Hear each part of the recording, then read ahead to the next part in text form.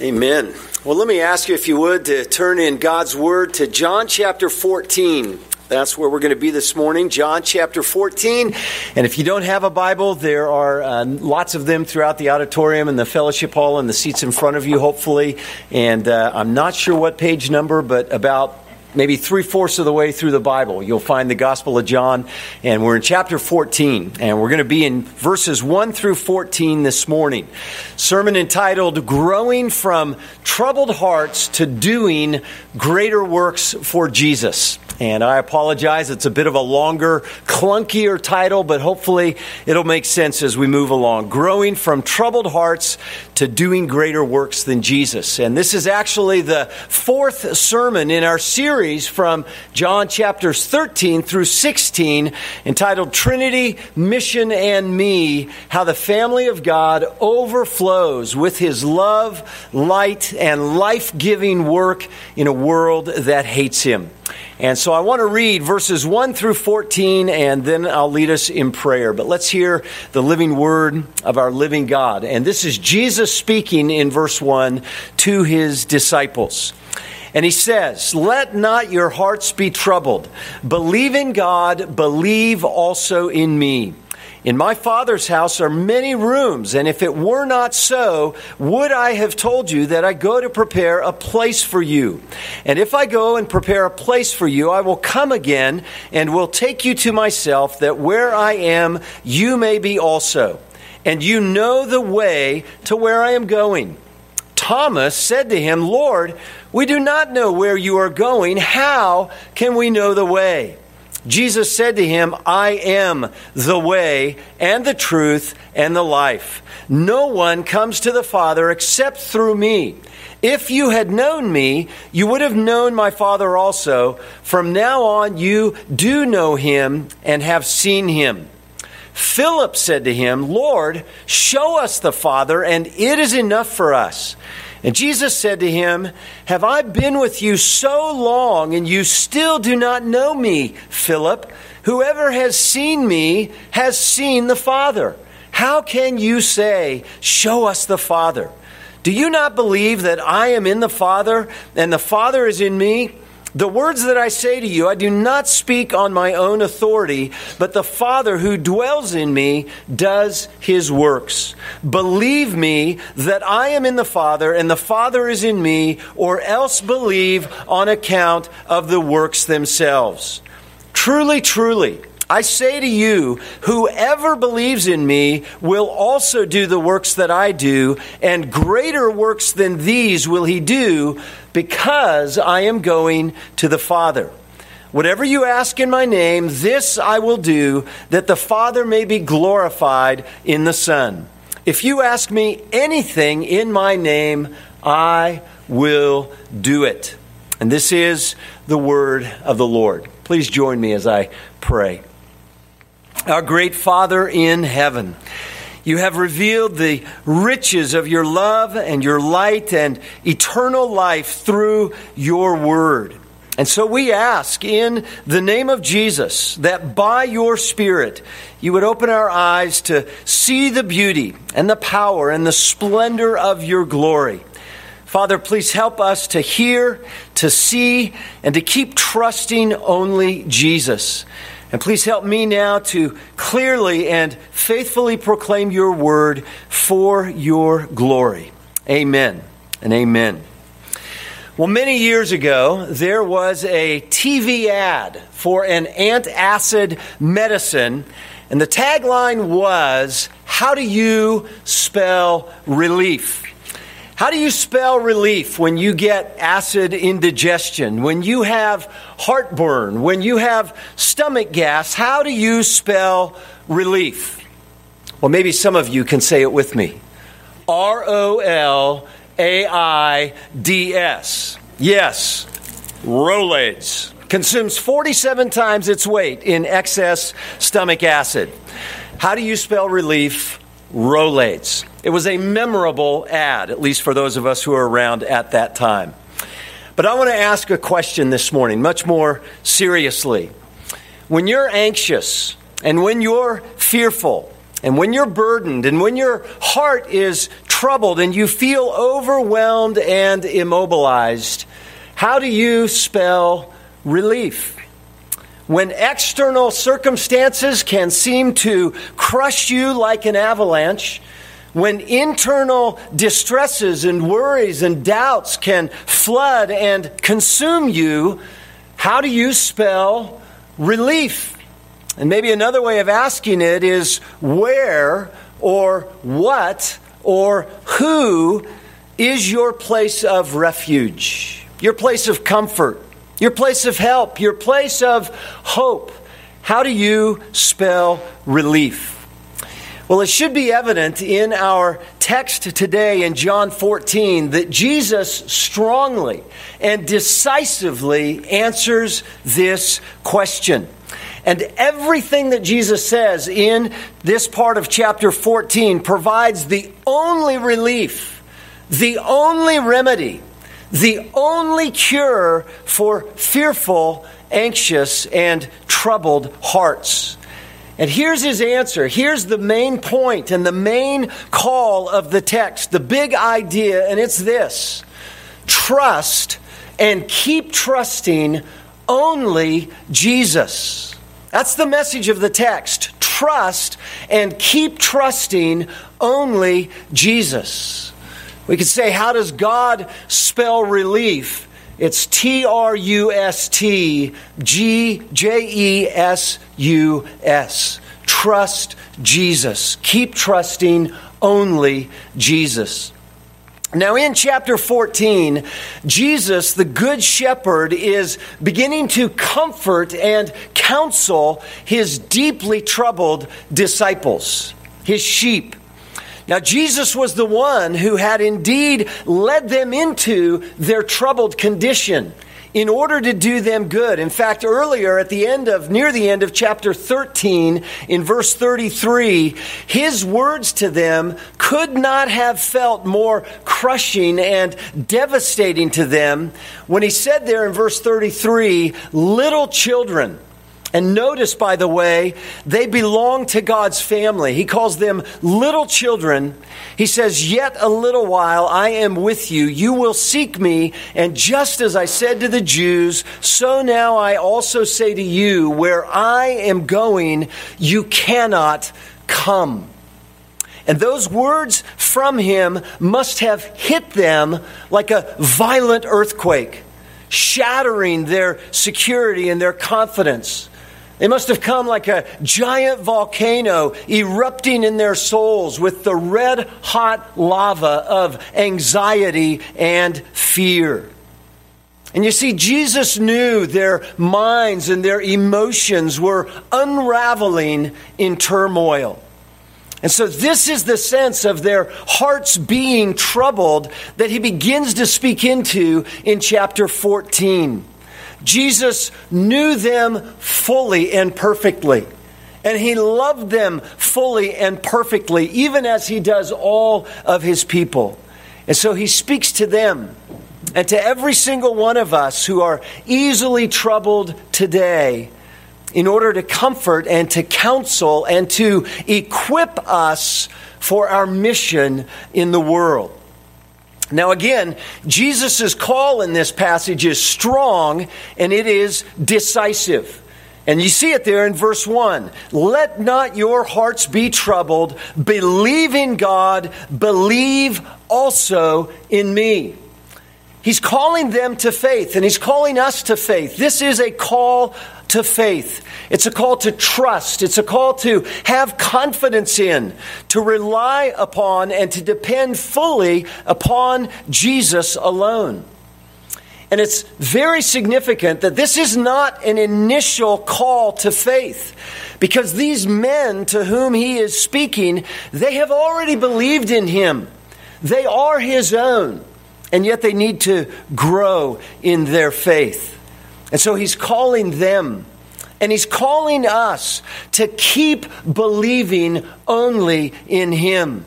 To keep trusting him even as they and we believe in the God who sent Jesus.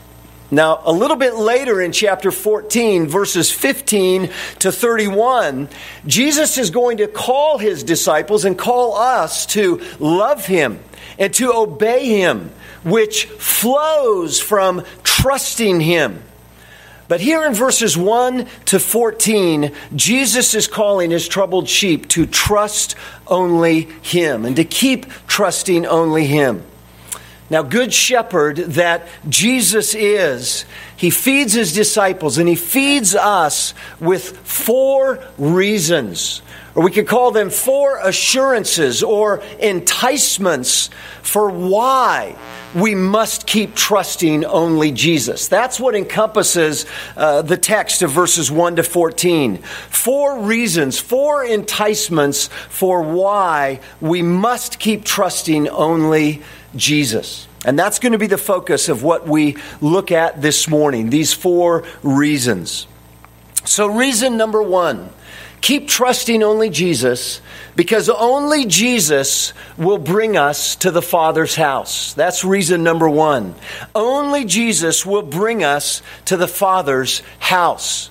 Notice what we see beginning in verse 2. He says, "In my Father's house are many rooms. And if it were not so, would I have told you that I go to prepare a place for you? And if I go and prepare a place for you, I will come again and will take you to myself, that where I am, you may be also." Now let's pause there for a few moments. The point that Jesus is making here is that he is trustworthy to do what he's promised in bringing his people to his Father's house. Now, what is his Father's house? Well, it's evident from the text. It is the place. It is the location outside of this world where the Father dwells, where the Father lives with his family. And implied there is that he lives with them in perfect, righteous, intimate, loving harmony. Jesus is speaking of heaven, where the Father dwells, the literal, physical place where the Father dwells with his family.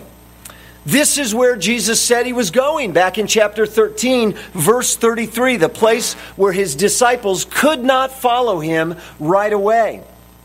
And this is the place also that Jesus refers to at the end of his priestly prayer in chapter 17. It's the place where he's anticipating sharing his glory with his Father and with his own forever. And so Jesus says then in verse 2 that his Father's house has many rooms. Now, the New American Standard Bible says many dwelling places. The King James Version and the New King James Version, perhaps not so helpfully, says many mansions. What is it that Jesus is talking about here with the Father's house having many rooms? Well, let me just make very clear, he is not talking about some multi-million-dollar palatial estate on 50 acres. That's not what he's talking about. No, the point that he's making is that his Father's house has room for all the redeemed. He has room for every believer. That's the point that Jesus is making. The book of Revelation, in fact, tells us that there will be myriads upon myriads of people in heaven. People from every tribe and tongue and nation of the world. And Jesus' point is that the Father has room where he dwells for every believer, for his whole family to dwell with him. And then Jesus goes on to say that he is going to prepare a place for you, he says. And what does he mean? Of course, by prepare. He's going to this place to prepare for his people. What does he mean? Well, he does not mean that he's going to start building this mansion for you. Or maybe to get your personal suite in the Father's house ready, with furniture and lighting and decorations and the right ambiance for you and everything. That's not, again, what he's talking about. What he means is that he is going, his very going, which we know is by way of the cross, by way of his substitutionary death to bear his Father's wrath for sinners who will trust him, his going is the preparation necessary for sinners to be able to dwell in the Father's house. In other words, friends, he's going to prepare a place for them by dying for them.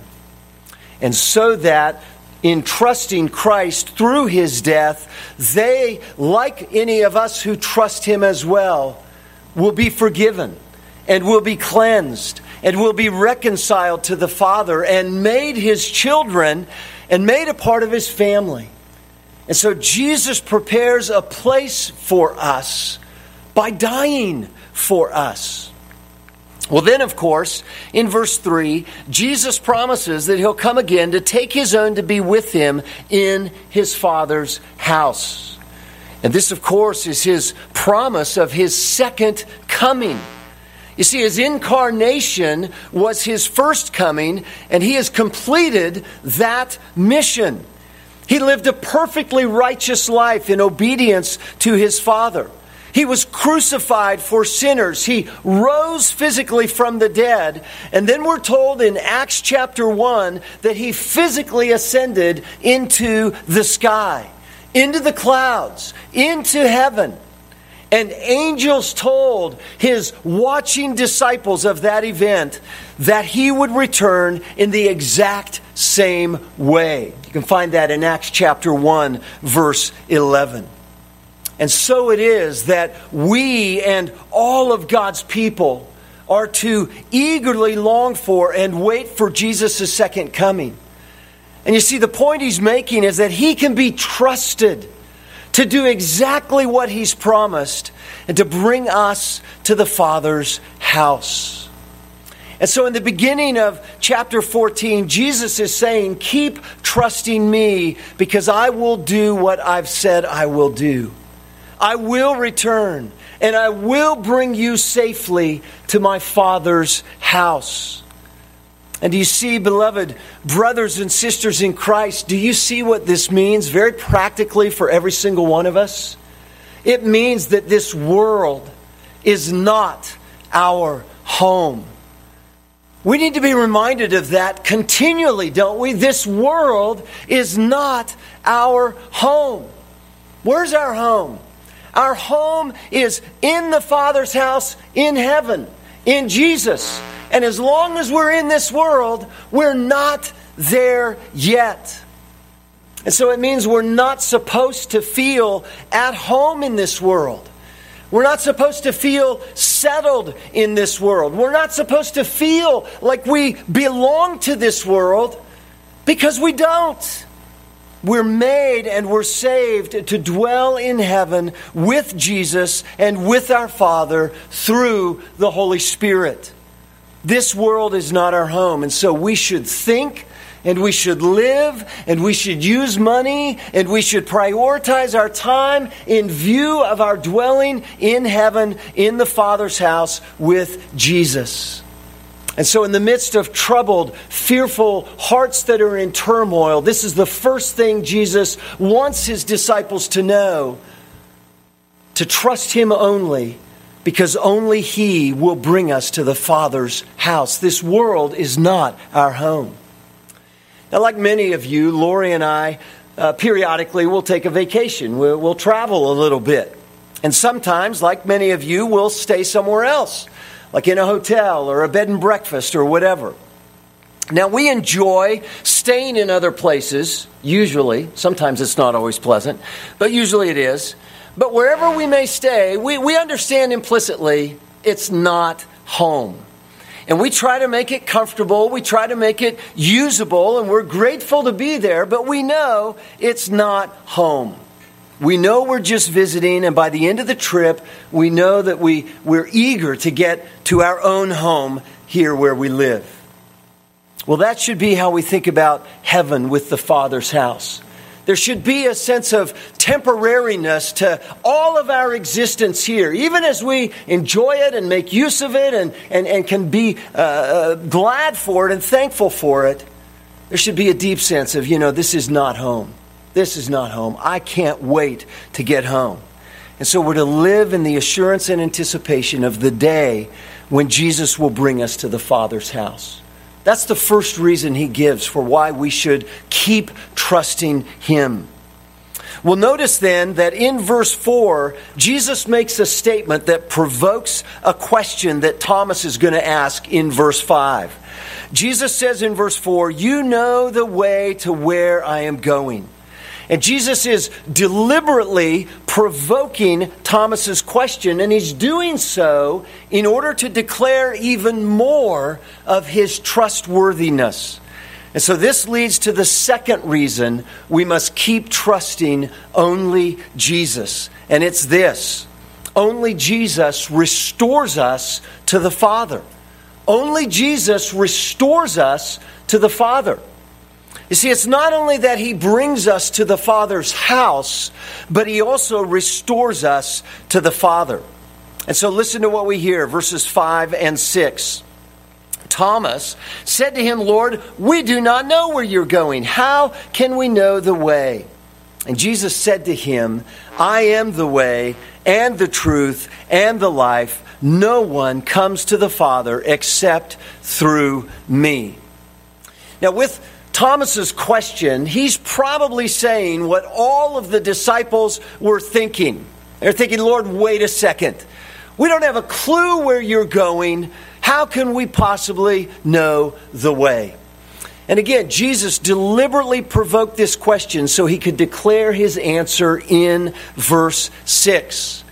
And Jesus' words in verse 6 really summarize the whole theology and point of John's entire gospel. In many ways, these words in verse 6 are the very heart of the gospel, pumping blood and life, as it were, throughout the entire gospel. And what Jesus says in verse 6 has to do with how sinners can come before the holy God and Father. How sinful people can be saved from his wrath and know his favor. And so Jesus says only he is the one through whom anyone can come to the Father. And to come to the Father then means to be restored to a right relationship with him. It means to be saved from his wrath and condemnation because of your sin, which deserves his wrath and his condemnation. To come to the Father means to be reconciled with him, to be made acceptable to him. It means to become his child, to become part of his family, to be brought into a permanent, intimate, secure fellowship, communion with the Father. Now notice that Jesus' words in verse 6, they're both comprehensive and exclusive. Comprehensive and exclusive regarding salvation. They're comprehensive. Jesus says that he alone is the way. Against all man-made, futile efforts to reach God, Jesus is the only path. He's the only way to the Father. He goes on to say that he alone is the truth. Against all lies and deceptions and falsehood in this world, he alone is the only truth, reality found in his words and in his work. And he says he alone is the life. Against all disease and decay and death that's brought on as a result of sin, both physical death as well as spiritual death in terms of eternal judgment under God's wrath. Against all of that, Jesus says he alone is the life. And then notice Jesus' words are exclusive. It's emphatic. He says no one comes to the Father except through him. Only Jesus restores us to the Father through faith in him. Only Jesus restores us to the Father. Beloved, what this means is that only Jesus is our salvation. There is salvation found in no one else. And in many ways, in verse 6, Jesus is expanding on how it is He prepares a place for us in the Father's house. In other words, we're not prepared to be in the Father's house unless we're reconciled and restored to a right relationship with the Father. And Jesus is the only one who brings us to the Father's house because He's the only one who can restore us to the Father.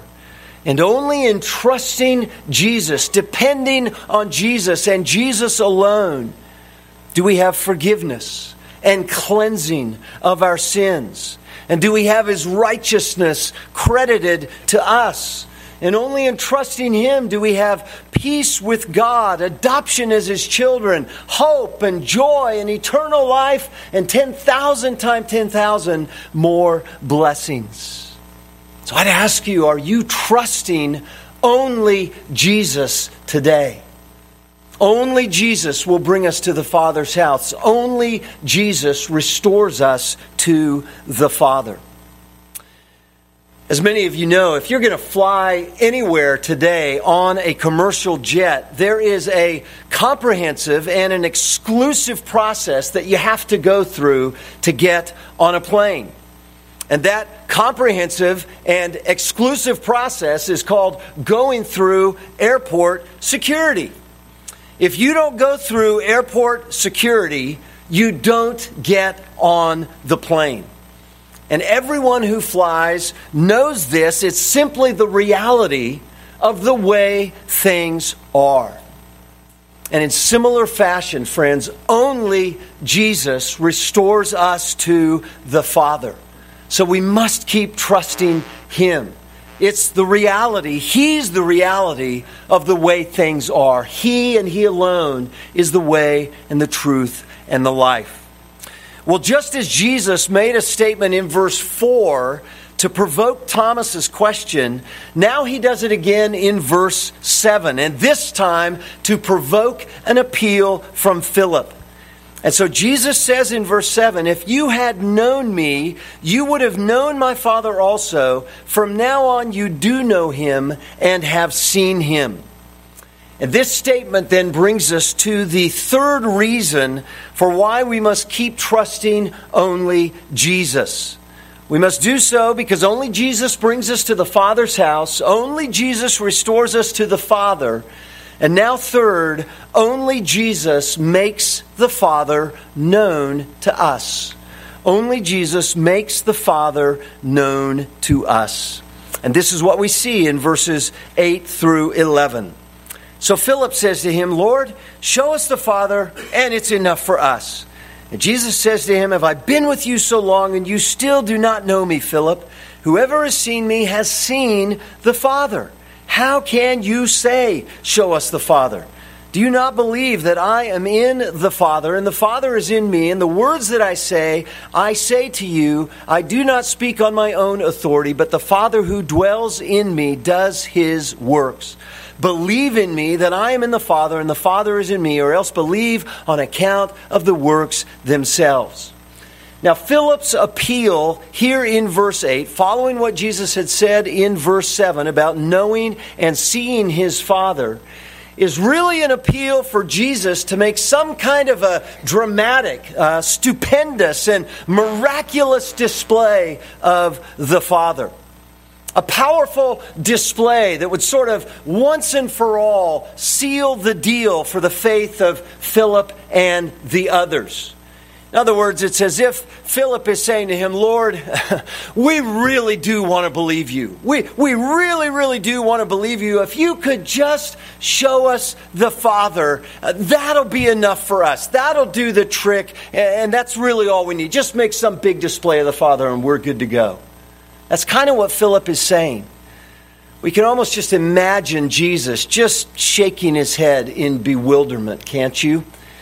And he responds to Philip with a loving, patient, and yet very pointed rebuke when he says in verse 9, have I been with you so long, and yet you still do not know me, Philip? And then he goes on to say through verse 10, in essence, Philip, in seeing me, you're seeing the Father because me and the Father are one. We're in one another, Philip. We dwell in each other, and so my words are his words, and my works are his works. And so then in verse 11, Jesus again calls Philip and the other disciples, and he calls us to believe that he and the Father are one, as his very works bear witness. It's interesting, at the beginning of the Gospel of John, in verse 18 of chapter 1, John summarizes all of this when he says of Jesus, no one, in verse 18 of John 1, no one has ever seen God, the only God who is at the Father's side, he has made him known. Only Jesus makes the Father known. And so again, we recognize that Jesus provoked Philip's appeal. He orchestrated this entire exchange in order to expose and strengthen the weak, troubled faith of his disciples. And think about it. What Jesus in essence is saying to them is, men, you don't have a vision problem. You have a faith problem. You have a trust problem. They didn't need more revelation than what God had given them in Jesus, against the backdrop of all of his Old Testament revelation as well. They didn't need more revelation. They needed more trust. And so those disciples are just like us today, aren't they? Wanting more stupendous, miraculous displays of the Father. Then we'll really believe. And the Father says, I've already given you everything you need in my Word and in Jesus, the living Word revealed in Scripture. You see, only Jesus makes the Father known. Only Jesus makes the Father's love and light and his life displayed in his works and words known. Jesus is enough. And so what it means for us is that to see and to know and to trust Jesus revealed in the Scripture is to see and to know and trust the Father. And to look no further than his Word and the Lord Jesus, whom his Word declares. All of God's revelation of himself, centered in the person and work of Jesus Christ, is revealed in Scripture, in his Word. It's like the hymn that we sometimes sing says, what more can he say than to you he has already said? What more can he say? It's interesting, shortly after Jesus' resurrection, as we're told in John chapter 20, we meet up again with Thomas, whom we heard of earlier here in chapter 14. Doubting, cynical, skeptical Thomas. In chapter 20, he's heard from the other disciples that Jesus has appeared to them and Jesus has talked with them. But Thomas isn't buying any of it. He's not going to believe it until he himself sees Jesus, until he himself hears Jesus talk, and until he can put his finger and his hand in Jesus' wounds. Well, a few days later, in an act of great love and kindness, the risen Jesus appears to Thomas. And Jesus lets Thomas see him. And he lets him hear him. And he lets him put his finger and his hands in his wounds. He lets him touch him. And Thomas believes and he worships him. And then Jesus says in verse 29 of John chapter 20, for every single one of us to hear, have you believed because you have seen me? Jesus said, blessed are those who have not seen and yet believed. Well, many years later, our good friend and fellow disciple Peter, he spoke of this blessedness in his first letter in 1 Peter chapter 1. When he told suffering, weary, and troubled Christians in verses 8 and 9, he says, though you have not seen him, Jesus, he says you love him. And though you do not see him now, you believe in him and rejoice with joy that is inexpressible and filled with glory, obtaining the outcome of your faith, the salvation of your souls. Blessed are those who have not physically seen him and yet believe. So, beloved, keep trusting and believing only Jesus. He's the only remedy for the troubles, for the anxieties, for the fears of your heart. Keep trusting only Jesus, because only Jesus will bring us to the Father's house. Only Jesus restores us to the Father. Only Jesus makes the Father known to us. And then there's one more reason that Jesus adds to these, which is intended to mobilize us in ministry. And it's in verses 12 to 14, and I'll say it this way: only Jesus rules and provides for our mission in the world. Only Jesus rules and provides for our mission in the world. And so look at verse 12. He says, "Truly, truly, I say to you, whoever believes in me will also do the works that I do, and greater works than these will he do, because I am going to the Father. Whatever you ask in my name, this I will do, that the Father may be glorified in the Son. If you ask me anything in my name, I will do it." Now, these words are really a segue into the rest of chapter 14, which we will look at next week, verses 15 to the end of the chapter.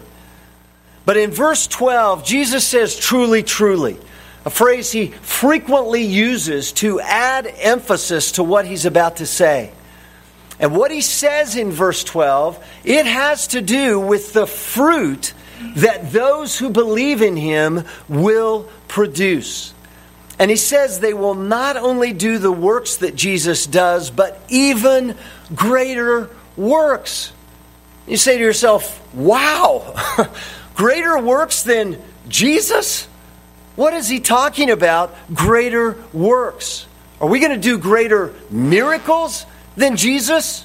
Well, that's not very likely. Are we going to do greater deeds of kindness and acts of love than Jesus? Well, that's not very likely either. In what sense does he mean that those who believe in him are going to do greater works?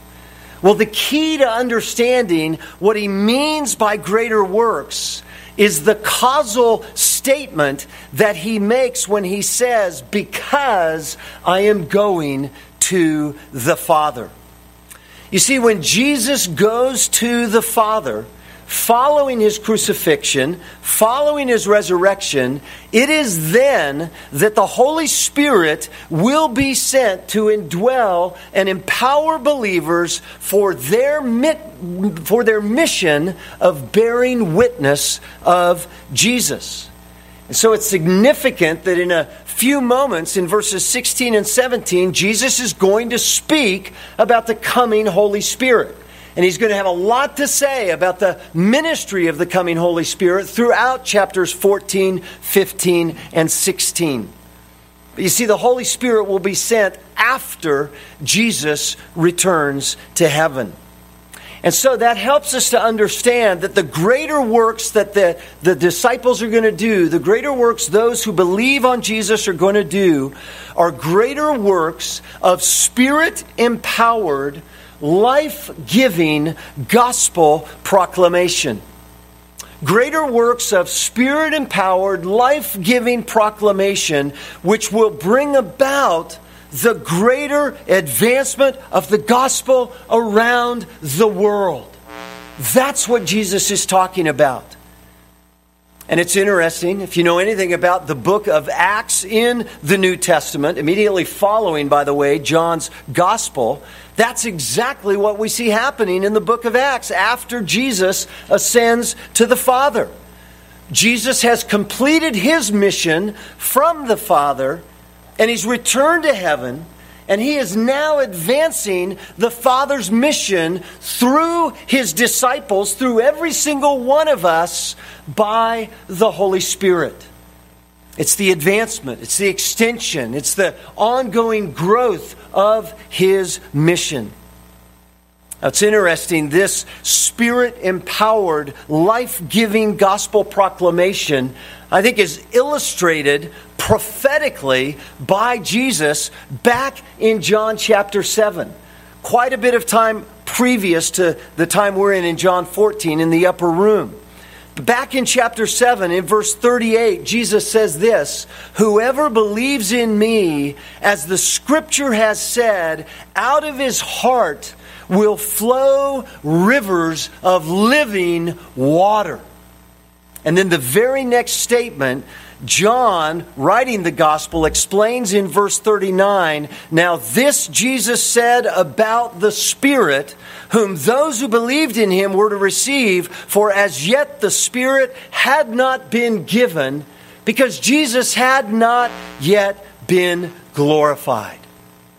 You see, this ties in. Jesus is speaking prophetically of this coming ministry of the Spirit, whereby those who believe on Him, indwelt and empowered by His Spirit, will be giving life-giving proclamation of the gospel. Living waters flowing from our hearts. God using that to advance His mission, to advance His saving purposes in the world. These are the greater works. And so what we see in verses 12 and 14 is that only Jesus is the one who rules, He's the one who directs and also provides for the mission of His people.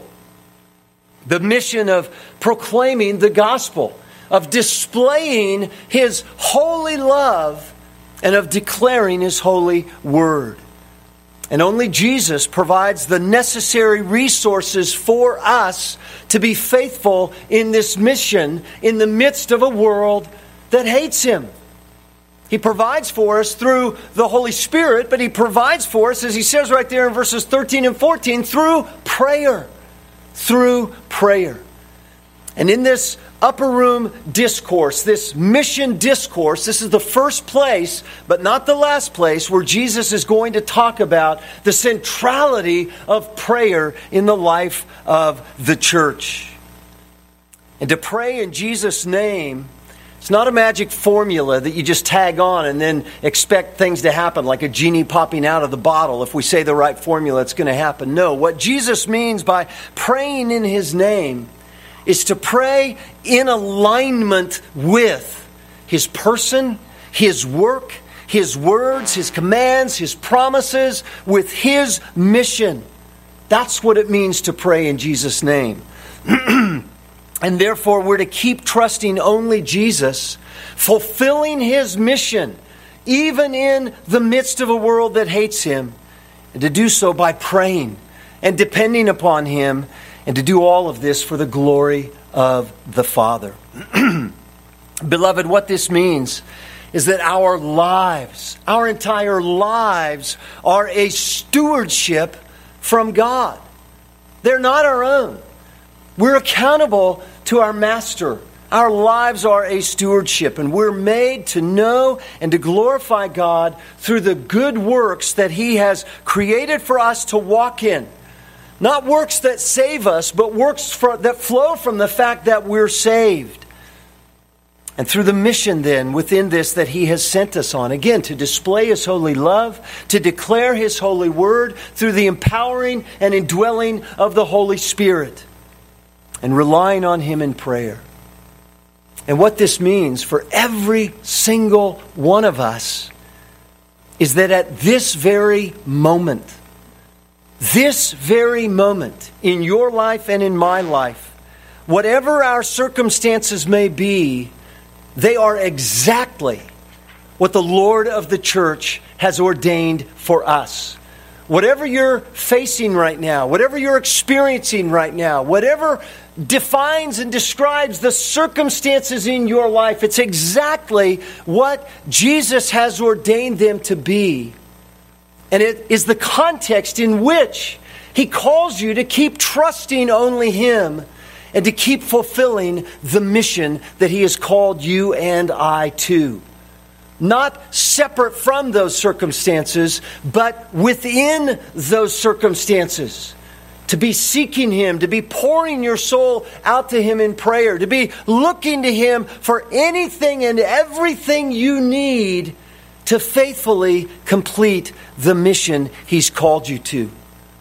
To seek Him and trust Him for comfort, for strength, for wisdom, for boldness, for compassion, for endurance, for joy, for patience, and the list goes on and on. Anything and everything we need. His promise is emphatic. You ask in my name. You ask in alignment with who I am and my purposes and my word and my will. You ask, I give. It's a done thing. In His way and in His time. So do you see how Jesus is just bolstering the reasons for why and even how we're to continue to keep trusting Him, even in the midst of trouble and distress and turmoil. Beloved, relief for troubled, anxious, burdened hearts is found only in trusting Jesus. So how do you spell relief? Where or what or who is your place of refuge, comfort, help, and hope? There's so many false sources of relief, aren't there? So many false places of refuge. So many false idols. Drugs and alcohol, pornography, food, money, and all that money can buy. Other people, your work, your education, sports, your self-righteousness, the praise of people, human counselors with human wisdom, and the list could go on and on and on and on of other false places of relief and refuge and false idols. But do you see in John 14 how Jesus, the Good Shepherd, so perfectly cares for His sheep? Not only those men with Him at that time in history, but for you and I and every single one of us who are His sheep because He's brought us to faith in Himself. Jesus owns us. Jesus loves us. Jesus knows us intimately and perfectly. And He feeds and He waters us with His truth, and He leads us and He keeps us. He's a good shepherd. He's gentle. He's truthful. He's patient. He's wise. And so in chapter 14, again, mark it well, these disciples had real faith, but it needed to grow. It needed to develop. It needed to mature. And the same is true of us.